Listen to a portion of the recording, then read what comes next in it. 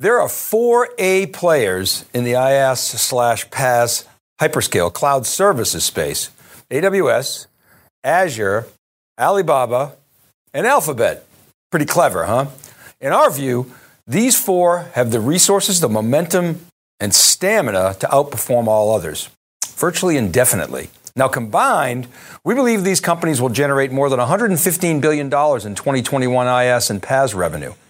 That is a substantial chunk of market opportunity that is growing as a whole in the mid-30% range in 2021.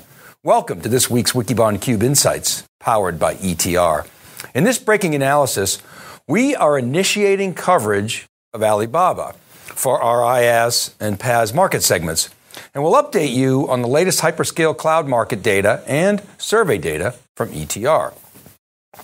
Big week in hyperscale cloud land.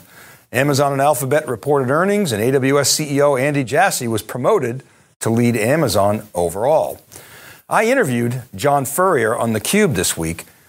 John has a close relationship with Jassy and a unique perspective on these developments. And we simulcast the interview on Clubhouse and then hosted a 2-hour Clubhouse room that brought together all kinds of great perspectives on the topic. And then we took the conversation to Twitter. Now, in that discussion, we were just riffing on our updated cloud estimates and our numbers. And here's this tweet that inspired the addition of Alibaba. Now, this gentleman is a tech journalist out of New Delhi, and he pointed out that we were kind of overlooking Alibaba. And I responded that, no, we not just discounting them, but we just need to do more homework on the company's cloud business. He also said we're ignoring IBM, but really they're not in this conversation as a hyperscale IaaS competitor to the big 4 in our view. And we'll just leave it at that for now on IBM. But back to Alibaba and the big 4. We actually did some homework, so thank you for that suggestion. Now, this chart shows our updated IaaS figures and includes the full year 2020, which was pretty close to our Q4 projections. You know, the big change is we've added Alibaba in the mix.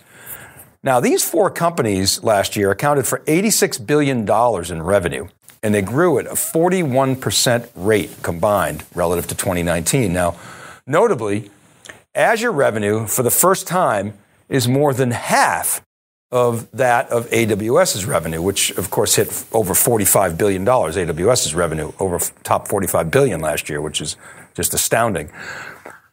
Alibaba, you'll note, is larger than Google Cloud, the Google Cloud Platform, I should say, GCP, at just over $8 billion for Alibaba. And the reason Baba is such a formidable competitor is because the vast majority of its revenue comes from China, inside that country. And the company, they do have plans to continue their international expansion. So we see Alibaba as a real force here. And their cloud business showed positive EBITDA for the first time in the history of the company last quarter. So that has people excited. Now, Google, as we've often reported, is far behind AWS and Azure despite its higher growth rates. Google's overall cloud business lost $5.6 billion in 2020, which has some people concerned. We, on the other hand, are thrilled because, as we've reported, in our view, Google needs to get its head out of its ads. Cloud is its future, and we're very excited about the company pouring investments into its cloud business. Look, with $120 billion essentially in the balance sheet, we can't think of a better use of its cash. Now, I want to stress that these figures are our best efforts to create an apples-to-apples comparison across all 4 clouds. Many people have asked about how much of these figures represent, for example, Microsoft's Office 365 or Google's G Suite, which, by the way, now is called Workspaces. And the answer is our intention is $0. These are our estimates of worldwide IaaS and PaaS revenue. You know, some have said we're too low. Some have said we're too high. Hey, if you have better numbers, please share them. Happy to have a look. Now, you may be asking, what are the drivers of these figures and the growth that we're showing here? Well, all 4 of these companies, of course, they're benefiting from an accelerated shift to digital as a result of COVID, but each one has other tailwinds. You know, for example, AWS, it's capitalizing on its large head start. It's created tremendous brand value. And as well, despite the fact that while we estimate that more than 75% of AWS revenue comes from compute and storage, AWS's feature and functional differentiation combined with its large ecosystem is a very much a driving force of its growth. In the case of Azure, in addition to its captive software application estate, the company on its earnings call cited strong growth in its consumption-based business across all of its industries and customer segments. As we've said many times, Microsoft makes it really easy for customers to tap into Azure, and a true consumption pricing model with no minimums and cancel any time. Those kind of terms make it extremely attractive to experiment and get hooked. We certainly saw this with AWS over the years. Now for Google, its growth is being powered by its outstanding technology, and in particular, its prowess in AI and analytics. As well, we suspect that much of the losses in Google Cloud are coming from large go-to-market investments for Google Cloud Platform, and they're paying growth dividends. Now, as Tim Crawford said on Twitter, $6 billion, that's not too shabby. Also, Google cited wins at Wayfair and Etsy that Google's putting forth, in our view, to signal that many retailers, they might be reluctant to do business with Amazon, who is, of course, a big retail competitor. These are two high-profile names. We'd like to see more in future quarters, and likely will. Now, let's give you another view of this data and paint a picture of how the pie is being carved out in the market. Actually, we'll use bars because my millennial sounding boards, they hate pie charts, and I like to pay attention to these emerging voices. At any rate, amongst these four, AWS has more than half of the market. AWS and Azure are well ahead of the rest, and we think will continue to hold serve for quite some time. Now, while we're impressed with Alibaba, they're currently constrained to doing business mostly in China, and we think it'll take many years for Baba and GCP to close that gap on the two leaders, if they'll ever even get there. Now, let's take a look at what the customers are saying within the ETR survey data. The chart that we're showing here, this is XY chart that we show all the time, and it's got net score or spending momentum on the vertical axis and market share or the pervasiveness in the data sets in the survey on the horizontal axis. Now, in the upper right, you can see the net scores and the number of mentions for each company and the detail behind this data. And what we've done here is cut the January survey data of 1,262 respondents. You can see that in the filtered end there on the left. And we've filtered the data by cloud, meaning the respondents are answering about the company's cloud computing offerings only. So we're filtering out any of the non-cloud spend. That's a nice little capability of the ETR platform. Azure is really quite amazing to us. It's got a net score of 72.6%, and that's across 572 responses out of the 1262. AWS is the next most pervasive in the data set with 492 shared accounts and a net score of 57.1%. Now, you may be wondering, well, why is Azure bigger in the data set than AWS when we just told you that the opposite is the case in the market in the previous slide? And the answer is, this is a survey, and there's a lot of Microsoft out there. They're everywhere. And I have no doubt that the respondents' notion of cloud doesn't directly map into our IS and PaaS views of the world. But the trends are clear and consistent. Amazon and Azure, they dominate in this market space. Now, for context, we've included functions in the form of AWS Lambda, Azure Functions, and Google Cloud Functions because, as you can see, there's a lot of spending momentum in these capabilities and these services. You'll also note that we've added Alibaba to this chart. It's got a respectable 63.6% net score, but there are only 11 shared responses in the data, so don't go into the bank on these numbers. But look, 11 data points, we'll take it. It's better than 0 data points.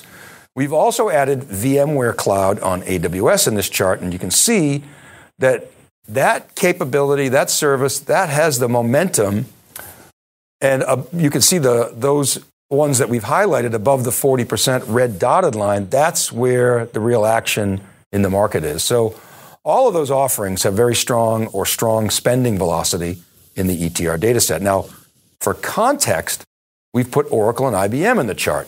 And you can see they both have, they got a decent presence in the data set. They have 132 mentions and 81 responses respectively. So Oracle they've got a positive net score of 16.7%, and IBM is in a negative 6.2%. Now remember, this is for their cloud offerings as the respondents in the data set see them. So what does this mean? It says that among the 132 survey respondents answering that they use Oracle Cloud, 16.7% more customers are spending more on Oracle's cloud than are spending less.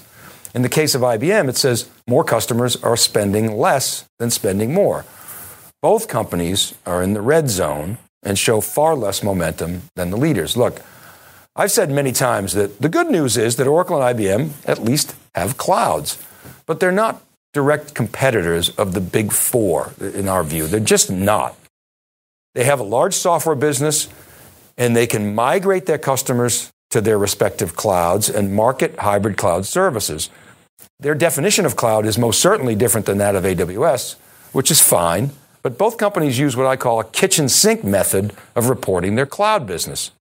Oracle includes cloud and license support, often with revenue recognition at the time of contract with a term that's renewable. And it also includes on-prem fees for things like database and middleware. And if you want to call that cloud, fine. IBM is just as bad, maybe they're worse, and includes so much legacy stuff in its cloud number to hide the ball, it's just not even worth trying to unpack for this episode. I have previously, and frankly, it's just not a good use of time. Now, as I've said before, both companies, they're in the game and can make good money provisioning infrastructure to support their respective software businesses. I just don't consider them hyperscale class clouds, which are defined by the big four, and really only those four. Now, I'm sure I'll get hate mail about that statement, and I'm happy to defend that position, so please reach out. Okay, but one other important thing that we want to discuss is something that came up this week in our Twitter conversation.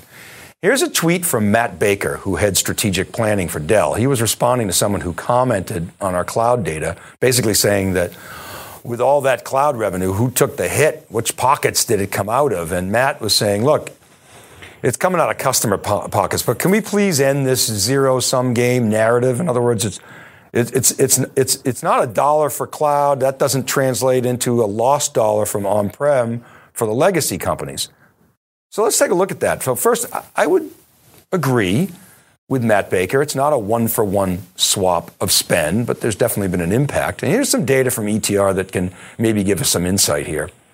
What this chart shows is a cut of 915 hyperscale cloud accounts. So within those big four. And within those accounts, we show the spending velocity or net score cut within further sectors representative of these on-prem players. So servers, storage, and networking. So we cut the data on those three segments. And we're looking here at VMware, Cisco, Dell, HPE, and IBM for 2020 and into 2021. It's kind of an interesting picture. It shows the net scores for the January of 20, April, July, and October 20 surveys, and the January 21 surveys. Now, all the on-prem players, they were, of course, impacted by COVID. IBM seems to be that counter trend line. Not that they weren't impacted, but they have this notable mainframe cycle thing going on. And, they're in a down cycle now, so it's kind of opposite of the other guys in terms of the survey momentum. And you can see pretty much all the others are showing upticks headed into 2021. Cisco, kind of flattish, but stable and held up a bit. So to Matt Baker's point, despite the 35% or so growth expected for the big four in 2021, the on-prem leaders are showing some signs of positive spending momentum. So let's dig into this a little bit further, because we're not saying cloud hasn't hurt on-prem spending. Of course it has. Here's that same picture over a 10-year view. So you're seeing this long, slow decline occur, and it's no surprise. If you think about the prevailing model for servers, storage, and networking, on-prem in particular, servers have been perpetually underutilized, even with virtualization. With the exception of like backup jobs, there aren't many workloads that can max out server utilization. So we kept buying more servers to give us performance headroom and ran at 20, 30% utilization, on a good day.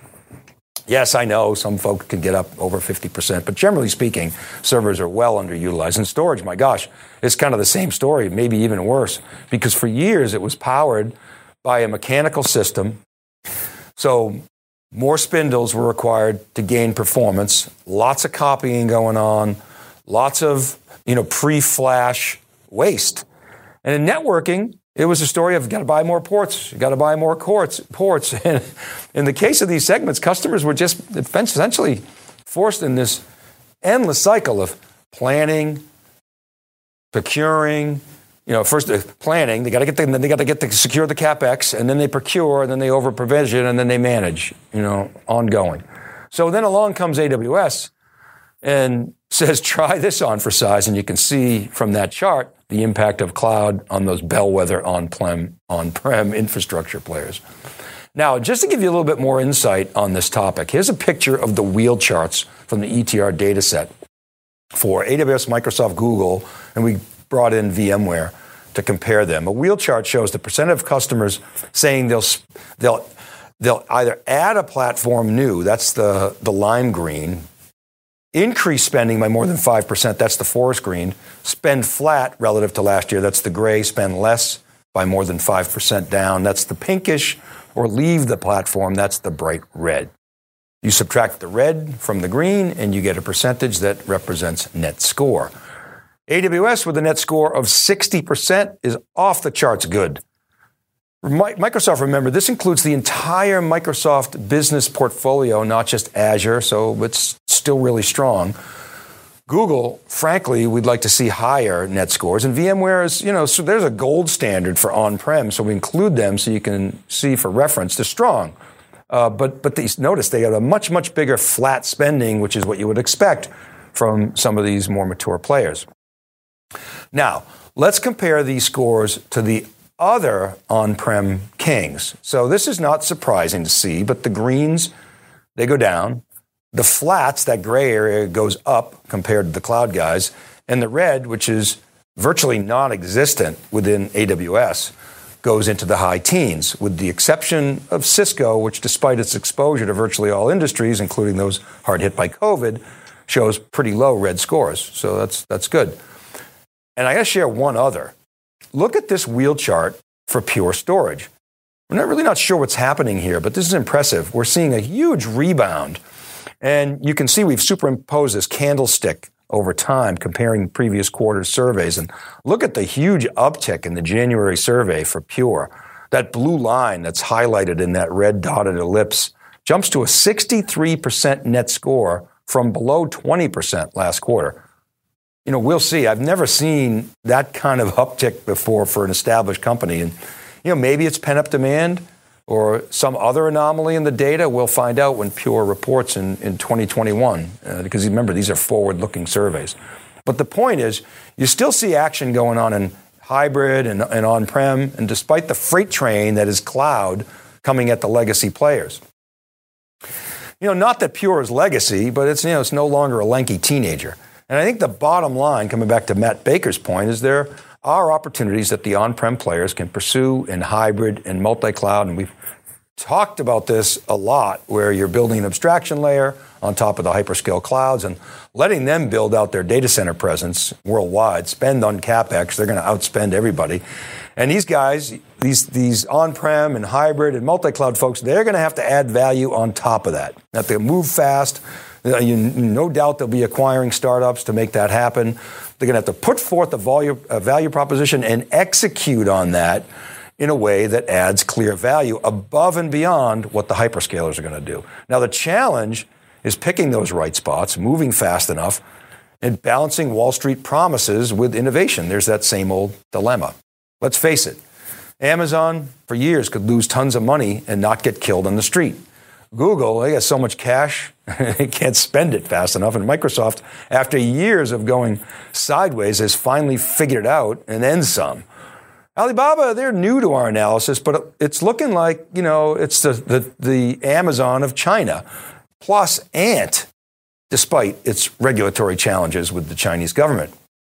So all four of these players are in the driver's seat, in our view, and they're leading in not only cloud, but AI. And of course, the data keeps flowing into their cloud. So they really are in a strong position. Bottom line is we're still early into the cloud platform era, and it's morphing. It's from a collection of remote cloud services into this ubiquitous sensing, thinking, anticipatory system that's increasingly automated, working towards full automation. It's intelligent, and it's hyper decentralizing toward the edge. One thing's for sure, the next 10 years, they're not going to be the same as the past 10. Okay, that's it for now. Remember, I publish each week on wikibon.com and siliconangle.com. And these episodes, they're all available as podcasts. Just search for Breaking Analysis Podcast. You can always connect on Twitter. I'm at dvellante, or email me at david.vellante@siliconangle.com. I love the comments on LinkedIn and, of course, in Clubhouse, the new social app. So please follow me so that you can get notified when we start a room and riff on these topics. And don't forget to check out etr.plus for all the survey action. This is Dave Vellante for theCUBE Insights powered by ETR. Be well, and we'll see you next time.